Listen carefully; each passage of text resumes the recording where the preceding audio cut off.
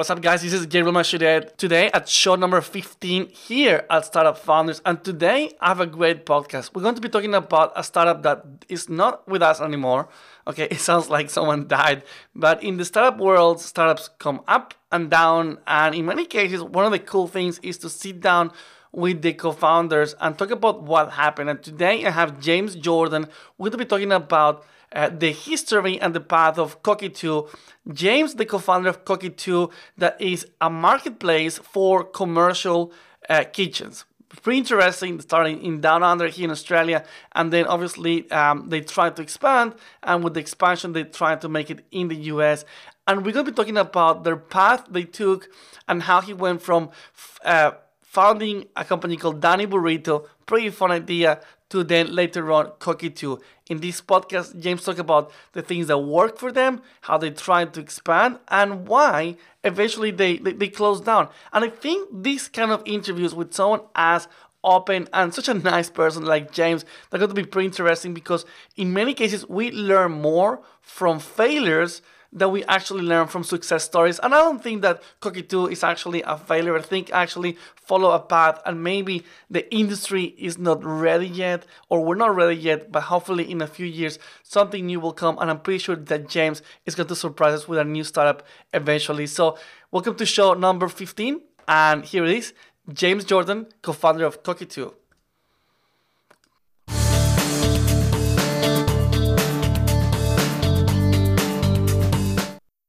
James, thank you so much for being on the show. I'm excited to be here early today. And before we start, I ask all my guests to tell the audience who are you and what is to be or what is your startup. Sure. So yeah, thanks for having me. So my name's James. I'm a serial founder. Most recently, my startup Cookitoo was a kitchen sharing marketplace for food businesses to launch and scale without the capital or the overheads of buying or leasing a commercial property. Okay, and I mean, I see based on your profile, I was obviously spying before this, that you also had something called Danny Burrito before, right? So, I mean, you have been in the food industry. I mean, previously, how did you end up launching Cookitoo? Yeah, definitely. So Danny Burrito was before Cookitoo, and that was a classic example that you hear a lot of people say that, you know, if they knew what they knew now, they wouldn't have started. You know, it was just blind ignorance in me. I wanted to launch an on-demand food delivery app where we also made all the food ourselves, and we also managed all the kitchens.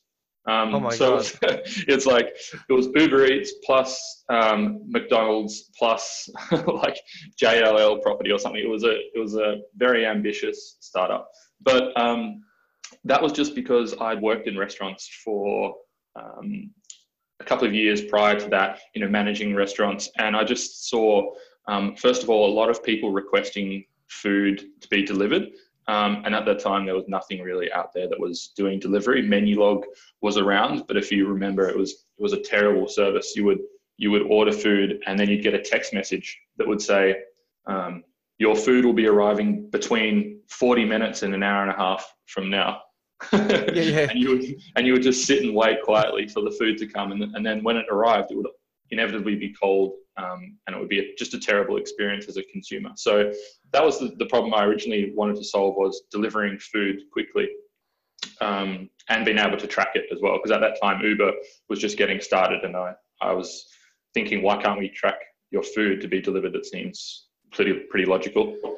Okay, so it seems to me that it's like a huge endeavor, especially because you have to, I mean, the market is huge, but also the demands and the locations and transporting and cooking. So tell me a little bit about what happened when you launched this, because I love when founders launch ideas that they go, yeah, we can do it. It's going to be awesome.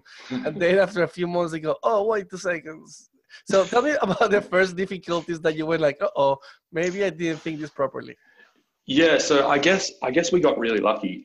So we launched a trial in eastern suburbs of Sydney, and then what happened almost around exactly the same time was Deliveroo and Uber Eats launched in Sydney. So that made us kind of just stop for a second and look at what was happening in the market. So I guess that was a really lucky point in time where we were able to see what was changing and review our business without getting too deep into it. So to be honest, it was really lucky timing. And what we did is we saw Uber Eats and Deliveroo, and we saw they were controlling the consumer side of things. So they were going to have the app and they were going to do the delivery. And so initially we thought, okay, perfect. That means we don't have to worry about the logistics of delivery. We'll just focus on really good food that's going to be delivered using these third-party apps.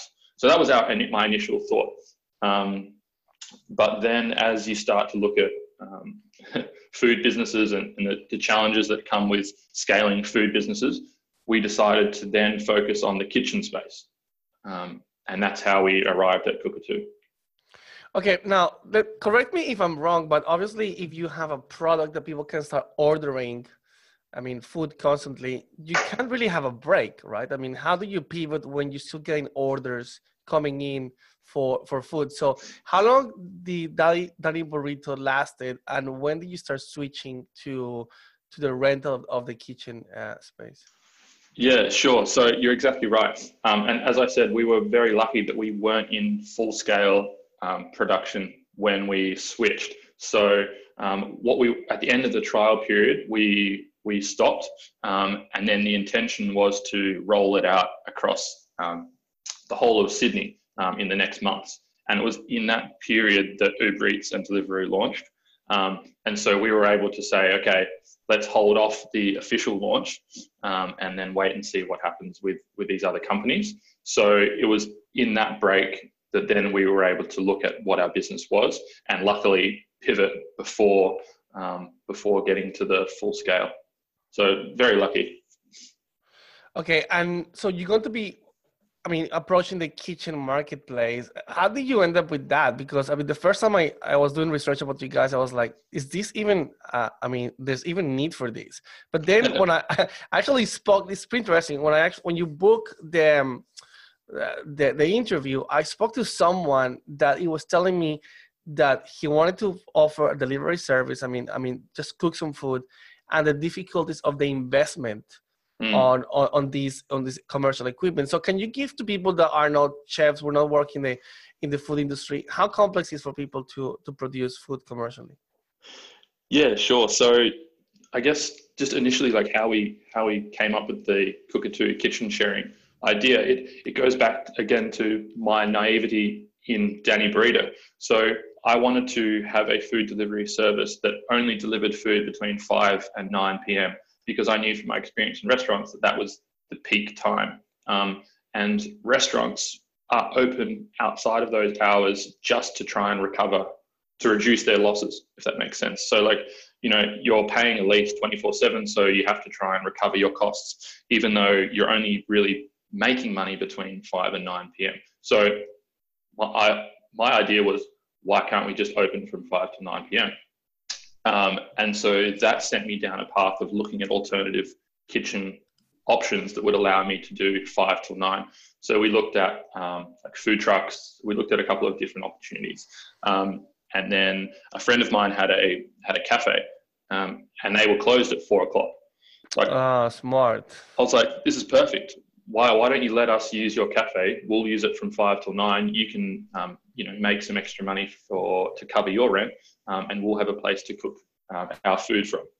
So the idea of Danny Burrito was to have, hundreds of these kitchens utilizing downtime in other commercial spaces. So again, another huge undertaking of Danny Burrito. But we managed to sort of segment that off, and that's what came Cookitoo, was that sharing of underutilized space. But as you said as well, the reason that's so important is because if you want to set up a food business, you're really looking at $100,000, $150,000 of investment up front to take on a lease, to fit out the property, to do all these sort of things. And that's really why food trucks became so popular. It's a way to avoid that upfront cost. It's a kind of a way to, I guess, bootstrap a food business is to get a food truck. They still, mind you, cost 30, 40 grand. So it's not super cheap, but it's a lot less than renting a space. And the other thing is with commercial leases is you've got long-term commitments, 2 to 5 years. So yeah, it's super high risk for people that want to start food businesses. It's just crazy. Can you tell me a little bit about the failure rate in the food business? I mean, technically, I live in a touristic area, and we see all the time business popping up and they closing down or they go for sale and people buy them. So what is tell me about the risk factor in the food business, and I mean, based on your experience. Yeah, so food has this kind of this rose-colored glasses kind of feeling about it. A lot of people love the idea of running a cafe, or they're really passionate about starting a restaurant. And to be honest, most of it is about business and operations. There's not a lot of the creativity or exciting part that goes into running or managing a restaurant. That all happens in the very early days when you're setting up the concept. Then it just comes down to being a good business person and marketing and running that business really efficiently and reducing waste and labor and all those sort of things. So it's a really complex business to run, and I think a lot of people underestimate that. And I think, I think when we were looking at the stats, I think 3 in 5 new food businesses close in the first 6 months, and they just underestimate the costs, and also the amount of time that it takes to build up a brand and build up a bit of a following with customers. People kind of think open the doors tomorrow and you have a queue out the door with people. But it takes a long time to build that up. And so, I sort of look at other industries where the initial barrier to entry was really high, and that's been demolished. And I think food is going to head that way. And that's what we were trying to achieve with Cookitoo. Like if you look at, for example, like AWS, now you can just launch a website and host it for nothing. At the moment, it's still costing hundreds of thousands of dollars to launch a food business. So I think that will change. This is so interesting. Right now, I'm browsing Cookitoo, and obviously, because I'm not in the industry, I'm surprised how many kitchens are available, right? How many people are posting. So tell me, how did you guys start when you go, okay, let's try to make this a marketplace? What was the first step? And also I'm curious to understand, what was the the opinion of the guy that owns a kitchen? I mean, how did you approach the guy and say, hey, trust people that you don't know? It's a little bit like Airbnb, right? I mean, trust strangers to cook in your kitchen and not to burn your place. So how did you go with that? Yeah, that was a really interesting thing as well, is when we actually started looking for kitchen space, we constantly were surprised by what we found. We would find high street locations where they would have a full commercial kitchen fitted out, just sitting empty at the back of the pub or underneath a hotel. We were like, whoa, and there's just been no way to monetize that asset before. So it's just sat there empty. So we were really surprised, even ourselves, at how much space there was available. But in terms of building the marketplace, you always have to solve one side first, or as I like to say, you steal the chicken. So the chicken or the egg problem, you just have to steal the chicken and then you can get the eggs. So what we did was we initially built up the supply side. So that's the side we wanted to focus on first. There's a few ways that you can do that. There's some commercial kitchens that you can rent by the hour already. So initially we just listed all of them on our platform to make it look like there was already kitchens listed. Then when we went and spoke to restaurants, we could show them there was existing. So those were the stolen chickens, right?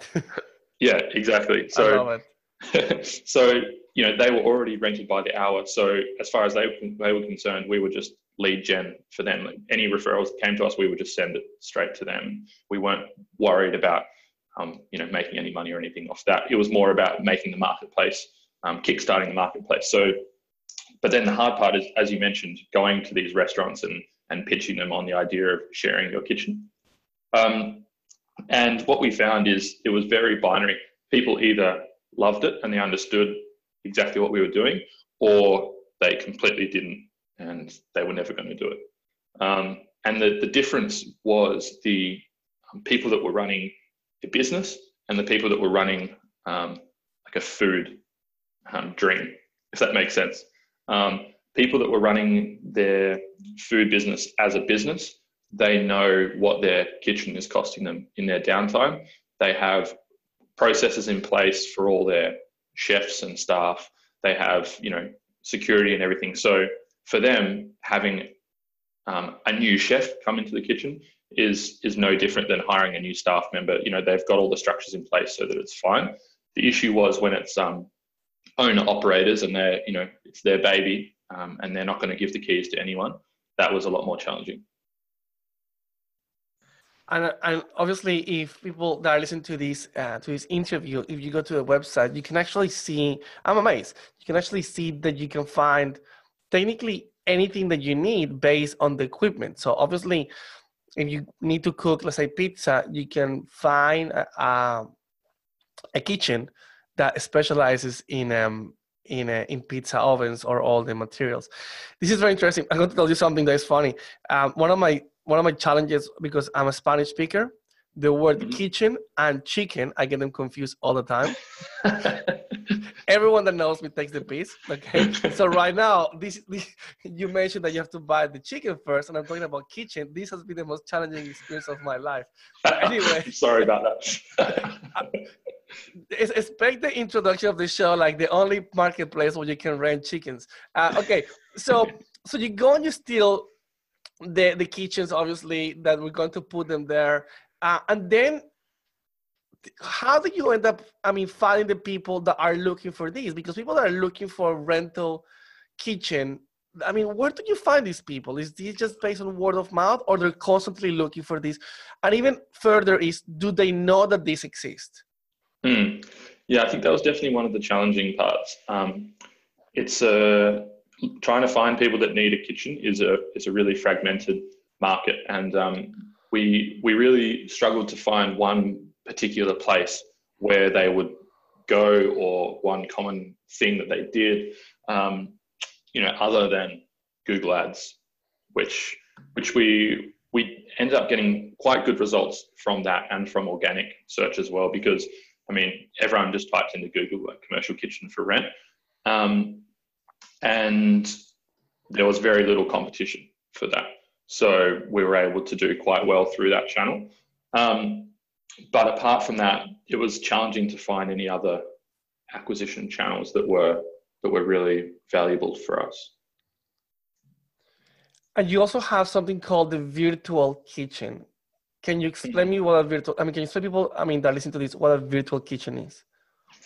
Yeah, sure. So the concept there is, again, like similar to AWS, where you would now just push a button and somehow magically you can launch a server. What the concept there was, if you needed a kitchen, let's say you were Guzman and Gomez, for example, and you don't have delivery, you don't have a restaurant in, let's say Newtown, and you want to expand your delivery radius to Newtown, so not walk-in retail, but delivery, you could, with a virtual kitchen, basically say, we're going to spin up a delivery location in Newtown, and then what we would do is we would have the inventory of the kitchen, we would provide the staff, and we can also connect you with suppliers as well if needed be, and then you can then set up that kitchen and have it operating 2 days later.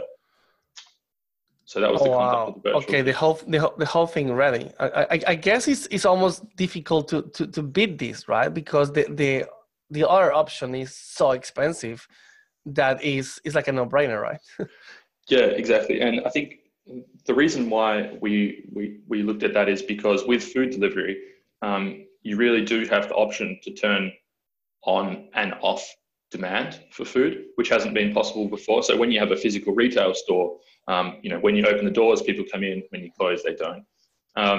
With like Uber Eats, you can say, turn it on for a month in Newtown and let's see how it goes. Or you can test, Manly. Or you I can, didn't know that at all. That is very yeah, interesting.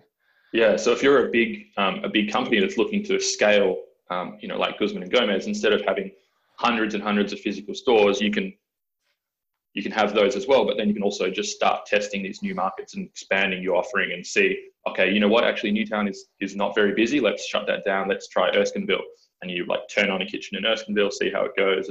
And you get this kind of fluid testing of the industry, which hasn't It's almost been. like market research heaven, right? I mean, it makes it like a no-brainer to be able to test different areas. Fascinating. Yeah, for food businesses, it's never been possible because it's always you had to commit to that one location, that one concept.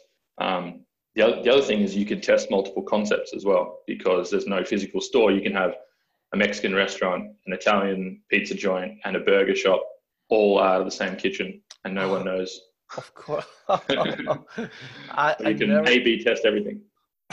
So you could even create different brands. I mean, automatically under one kitchen to see what's going to work. There's companies, some of the big brands already doing that in Sydney. I won't say who. Okay, so obviously it's a little bit funny. It's like when people buy HP and Compaq, or they think they're making a choice, but it's the same company. Okay, Exactly, yeah. I love it, and obviously, I mean, and when you brought this idea to people, did the food operators got it as in the same way that I got it, going, oh crap, this is awesome, or do you have to educate people a little bit into the business side of the advantage of what you guys offer? Yeah, it was definitely, around the timing. I think we are, and it is still too early in the market for what we're doing, a virtual kitchen. In terms of speaking to people, very few people get it. Honestly, everyone is still very much looking at bricks and mortar restaurants. Oh, wow. One brand, big signage out the front. I Big don't think they expenses. really, yeah. And even if they are looking at delivery, it's still an additional revenue stream to their traditional business rather than thinking about delivery as an entirely new industry altogether. I think it's happening a little bit more in the US, but particularly in Australia, we had good conversations with some of the big brands here that were like, okay, it sounds really interesting. It's definitely something we'll think about, but it's not on their immediate radar. Wow. So then you guys decide to go to the US. Mm-hmm. So how does that conversation happen? How does someone goes, hey, you know what? Let's try this in the US. Well, we actually we went through an accelerated program with my co-founder and I, and we went to a trip to San Francisco through that program. So that was the Murray D Telstra Accelerator, and we went to San Francisco for a couple of weeks, and I was just completely blown out of the water by what was happening over there. Why? I think for myself, and I think for a lot of others, we get lured into this sense of Australia being a large market because of the geographical size, but it's actually such a tiny market. So when I went to the US, what impressed me was the speed at which people operate, the size of the opportunity, and how willing people were to give you a go, I guess. So the way I would articulate it is that in Australia, no one believes you can do anything until you prove that you can. Whereas in the US, everyone believes you can do whatever you want until you show them that you can't. Wow, that's powerful. Okay, that hurts a little bit, but I love it. Okay. Yeah, it's very confronting, and it made it really hard when I came back to Australia as well. I was like really full of confidence, and I was like, really, we were going to do a lot, and the constant feedback is like, well, let's see, in Australia. But the other thing is the speed, and the speed at which they operate, and it's hard to understand until you witness it. But I'll give you an example. So we very fortunate to get an introduction to CFO of Yahoo. And so we set up a meeting at his office in Menlo Park. we went down there. It's actually a really funny story. We were running really late. And so we'd been going since like 8 a.m. in the morning. The meeting was like 3 o'clock in the afternoon. We hadn't eaten all day. We were running like very close to being late. So I think it was like 2 or 3 minutes until the meeting was about to start. There was a McDonald's across the road. We ran in, grabbed two, I can't remember what they were, two meals, ate it in the elevator, left the bag of the McDonald's in the Menlo Park elevator, exited the door and swallowing the last bite of the burger, and then sat down for a meeting with the CFO. It was pretty funny. I love it. Coming from the food industry, right? I mean, like we could choose anything, anything of the good cuisine here, and we go McDonald's. That's classic. Exactly. It was so funny. But then, so we had just a really interesting meeting with him. He was sitting across from us, not taking any notes. There was no assistant there or anything. It was just us. He was like, "Oh, you know what? I should introduce you to this guy. They're doing something really interesting." And we were like, "Yeah, that'd be great." He's like, "Oh, I should also show you this company that I've invested in. Like, they're really doing something really cool." Like over the period of 45 minutes, he mentioned 2 or 3 things. Then we shook hands and we headed off. And as we were waiting for the lift to head back to the city, 3 emails came through. Like, bang, introduction to this person. Wow. Bang, like meeting set up with them. Bang, like he just remembered all this stuff and he would just actioned it straight away. Like. I was like, whoa, there's kind of this thing in Australia where I'm not going to move too fast because I'm just in case, yes, just in case you fail. Yeah, it's like, I'll just, whereas it's just like, nah, just do it, tick the box, the task's done, and then move on. It's just that speed is just insane. So, yeah, it was actually okay. So tell me a bit about how these startup accelerators work for people that are listening to this. I mean, so you got 3 weeks. Clearly, part of the requirements is you enjoy McDonald's in elevators. But what else? I mean, what else did you learn during this experience in San Francisco? So I guess with the accelerator, we got connected with a lot of really interesting people. And that was probably the next big thing. So we were able to chat with people and see what they were doing over in the US. And that made me realize that they're not any different to the people that are here. They just happen to be in San Francisco. There was no, special sauce. There was nothing in the water in particular there. It was just smart people that were doing really interesting things. And it was no different to the people that I would meet and talk with in Australia. And so that's what made us realize, well, there's no reason why we can't launch in the US. And especially because I guess the cooking industry is not very different from the US. It's not like you have to do a massive, cultural learning process to understand how a burrito truck works in the US versus in Melbourne, right? It's the same process. Or did you find there were challenges between the US and Australia? No, that's the other thing. It's very similar. So, English speaking country with very similar, multicultural food. So it's very similar. What about the competition? Clearly the US is bigger market, but then, do you face competition? What was the challenge you were facing in the US? Yeah, well, what's interesting is that US, in terms of starting and growing food businesses, that's obviously been a challenge for a long time. And the US had came up with a slightly different solution to ours. So our solution was to share commercial space. Whereas there's an entirely new industry that we didn't know, that doesn't exist in Australia, and we hadn't seen before, called kitchen incubators. And what that is basically someone will rent a large commercial space. It will usually have a retail attachment as well. And then people will basically apply to become a part of this incubator.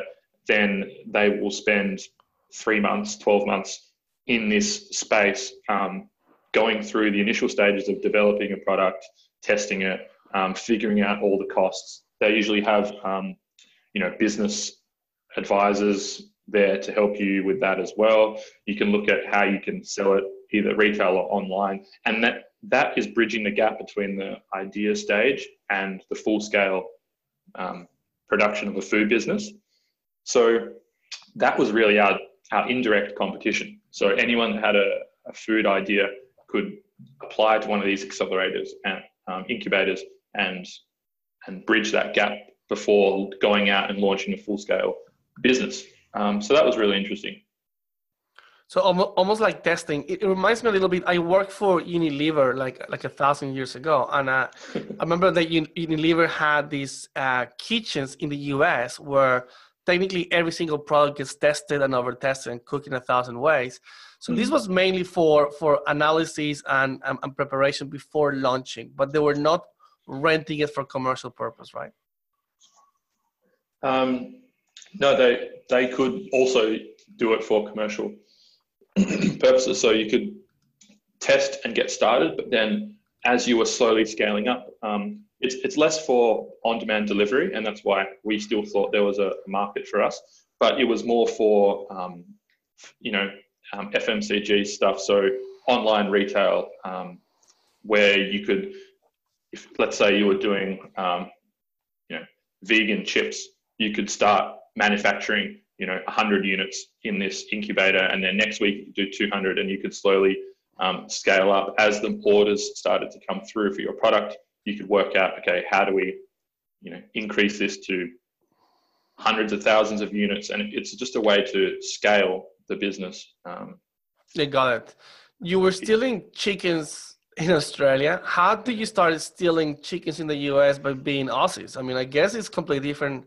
I mean, at least here you are in Sydney stealing kitchens or chickens from Sydney, but if you're going to start stealing, kitchens from Texas, how did that went with people there?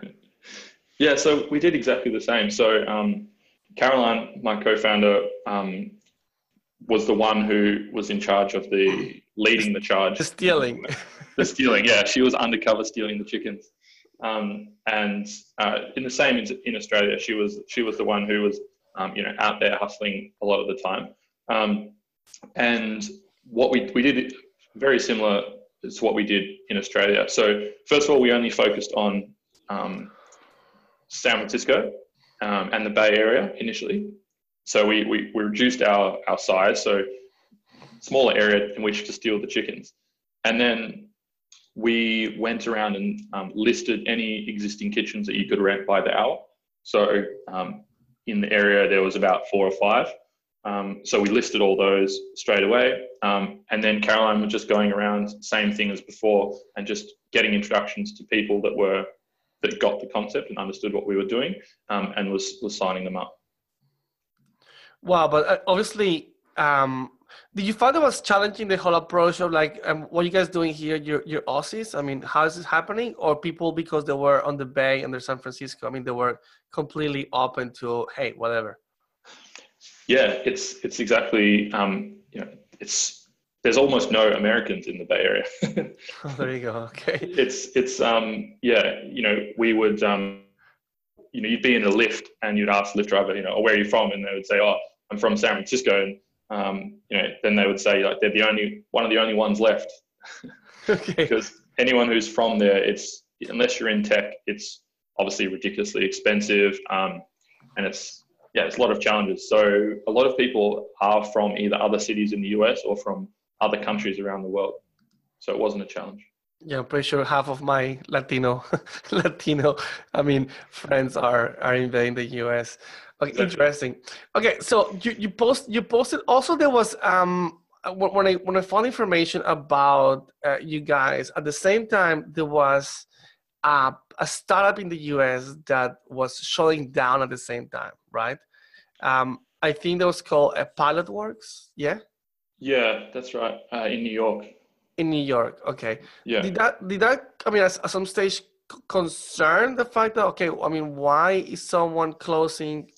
When they're in the U.S. and here we are trying to come from Australia, or that wasn't related? No, so it actually it gave us more confidence because we went and visited Pilotworks, and what Pilotworks was it was the old mentality of running a business. So Pilotworks, they'd rented or purchased a very large commercial facility and then fitted it out with multiple smaller kitchens, and then people would lease the space off Pilotworks. So it's kind of like a co-working space for food. And that is just the opposite of what we were doing. So our concern about New York initially was that there was already the solution, which was Pilotworks.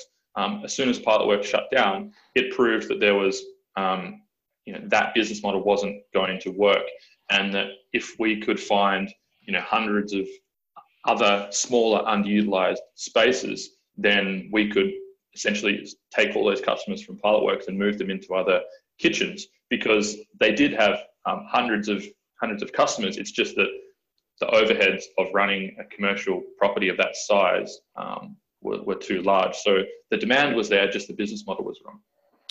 And I'm just reading the information about Pilotworks. I mean, it's funny that you said $8 US, because they consider themselves the $8 US for food. And they shut down, but they also raised 15 million. Obviously, because I guess building these kitchens is not very cheap at all. And I guess all the money went into building this, right? Yeah, well, I don't buy into that analogy. It's like saying, where Amazon, if you want to set up a server, Amazon will come to your office and will install one for you. It's like, no, the whole point is that, it's remote and you can just plug into it. So saying that we have a kitchen here that's like AWS doesn't make sense. Having, millions of kitchens all around the world, which you can turn on and off and spin up at the push of a button, is AWS. So I think they got a little bit ahead of themselves. Do you find that with the US, after your trip to San Francisco, that their approach towards failure is a bit way more chilled? I was actually doing some podcasts, and we're talking about this, about the fact that in the US, it's almost like, fuck it, just go for it and give it a go. Versus in Australia, there's this massive pressure. And you were telling me that people really didn't believe until you do it, where in the US, people believe you until you failed. So was it easier to just go to the US and have that freedom of, hey, people are not even, doubting us so much here? Let's give this a go. Yeah, it's so liberating. It really is fail fast, and it doesn't matter. Everyone's failed.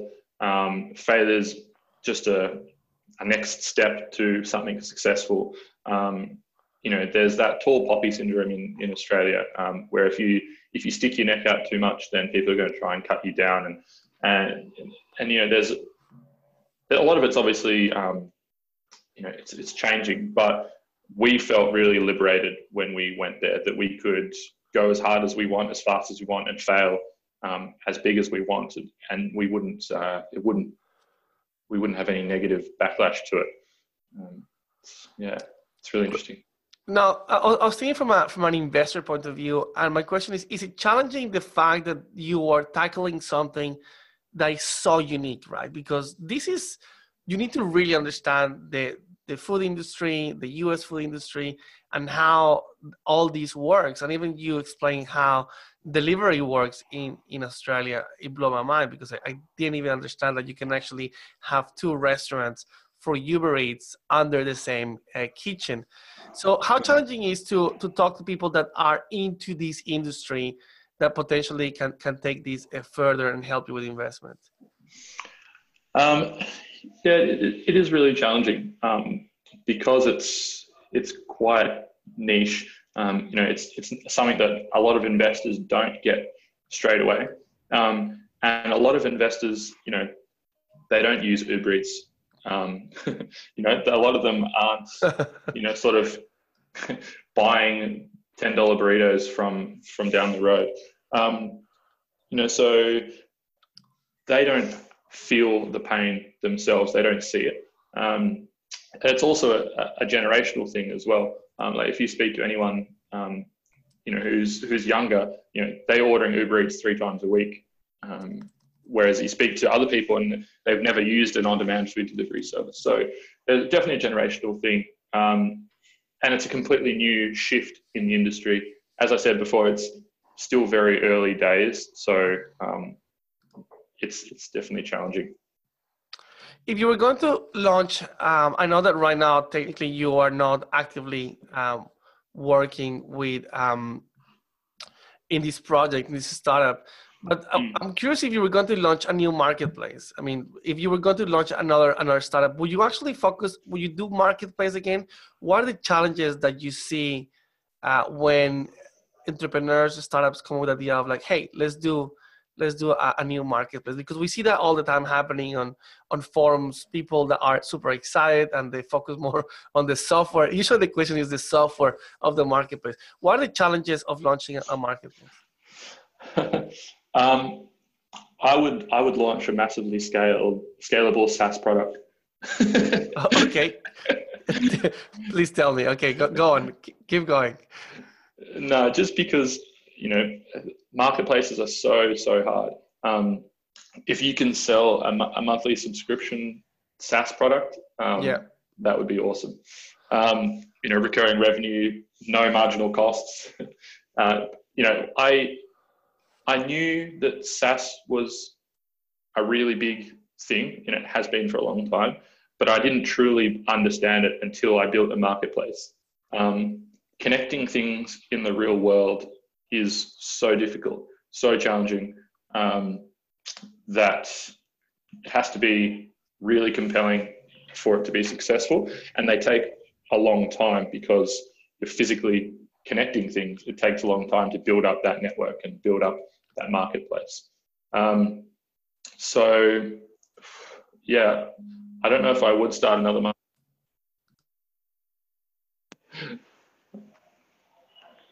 I guess one of the challenges is that when you have one of the kitchens, for example, I can post my kitchen here, but I may forget that I posted, right? Or I may go for a holiday. So, I mean, that thing that you mentioned about connecting, the two worlds, obviously that is resources. That depends on your resources, right? And that could be, exhausting in any kind of marketplace, right? Yeah, exactly. So that's kind of the churn issue. You need to, when you onboard a kitchen, you need to get them a booking quickly so they realize the value of the platform and they don't forget about it. As you said, if they sit there for 3 months and then you come back to them and say, oh, great, we've got a booking, then you have to go through and sell them again because they've forgotten who you are, they've forgotten what's happening. So it's really challenging to match both sides with the market. How did you end up finding Caroline, your co-founder? How does someone go and find a co-founder in such a weird industry? I got probably the most lucky of any co-founder. So I was running Cookitoo by myself for about 6 months, and then it got to the point where I definitely needed someone to join the team. I was just really honest about what my skills were and what I thought we needed to take the company forward.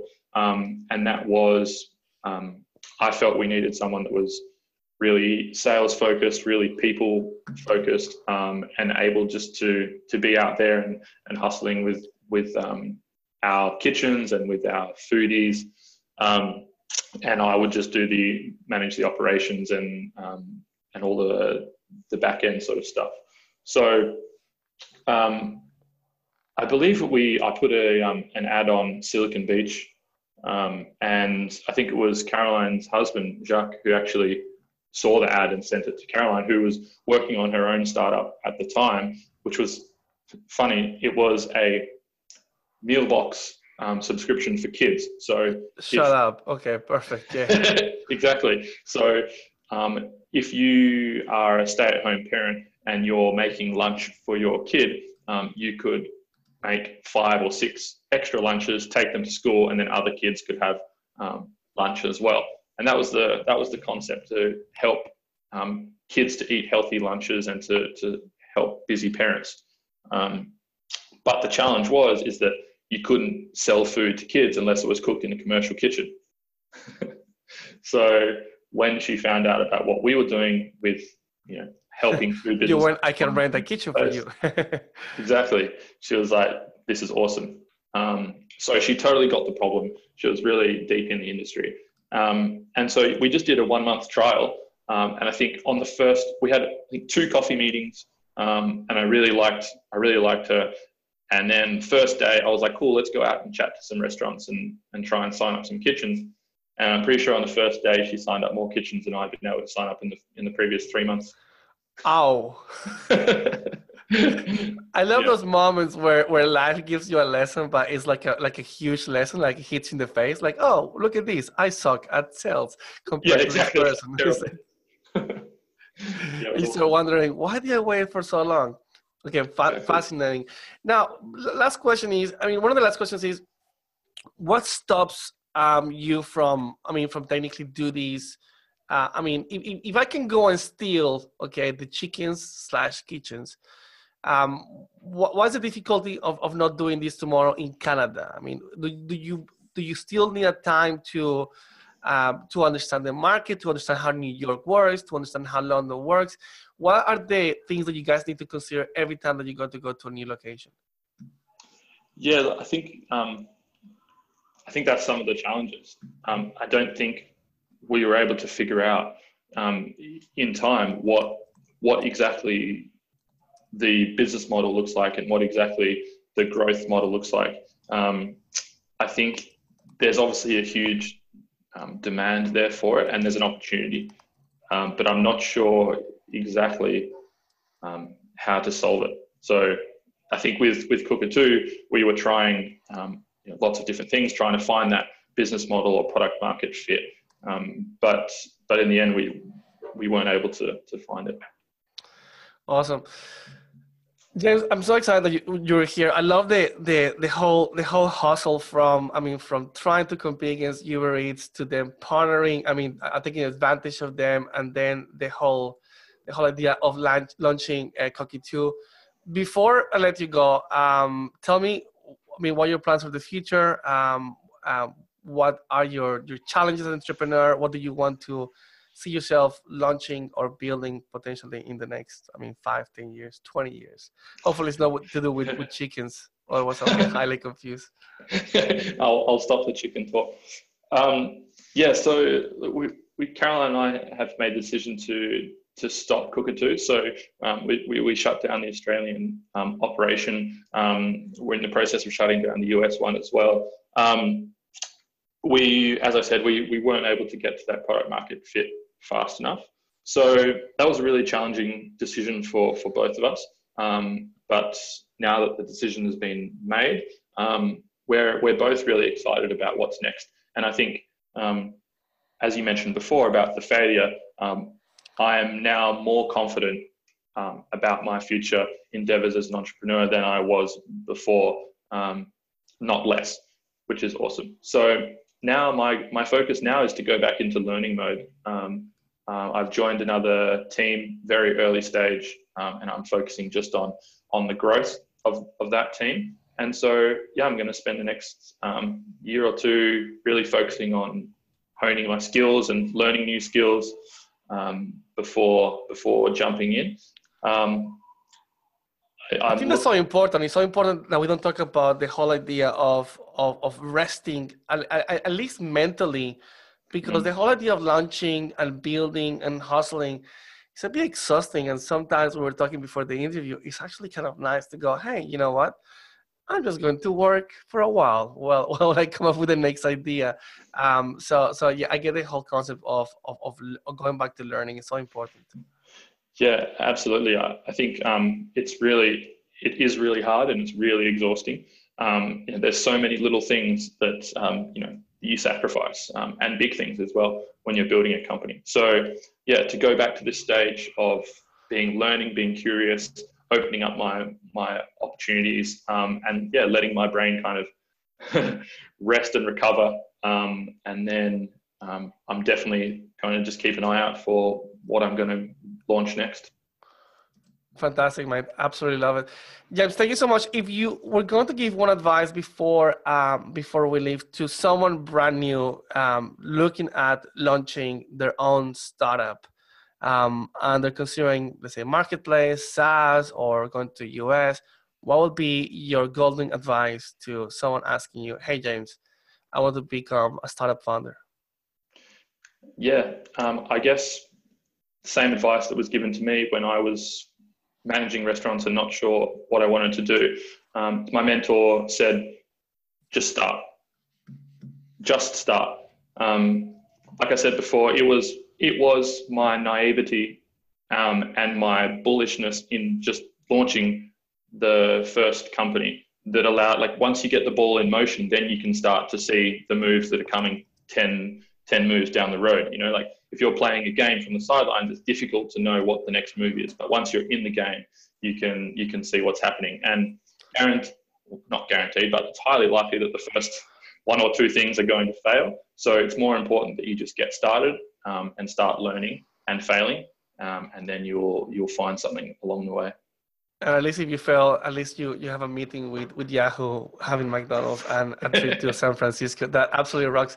James, thank you so much for being here, man. That was a ball. And yeah, and I can't wait for to hear more about what you're going to be working in the future. So yeah, let's stay in contact.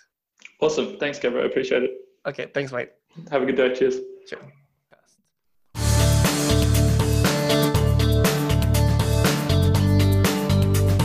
Well, there you go, guys. This is show number 15. Thank you so much for listening. And if you actually enjoyed the show, hopefully you did, because we put so much effort in this. And I say we, it's actually me and myself. So if you actually enjoyed the show, why not head to startupfounders.com.au? You will find the links there to iTunes.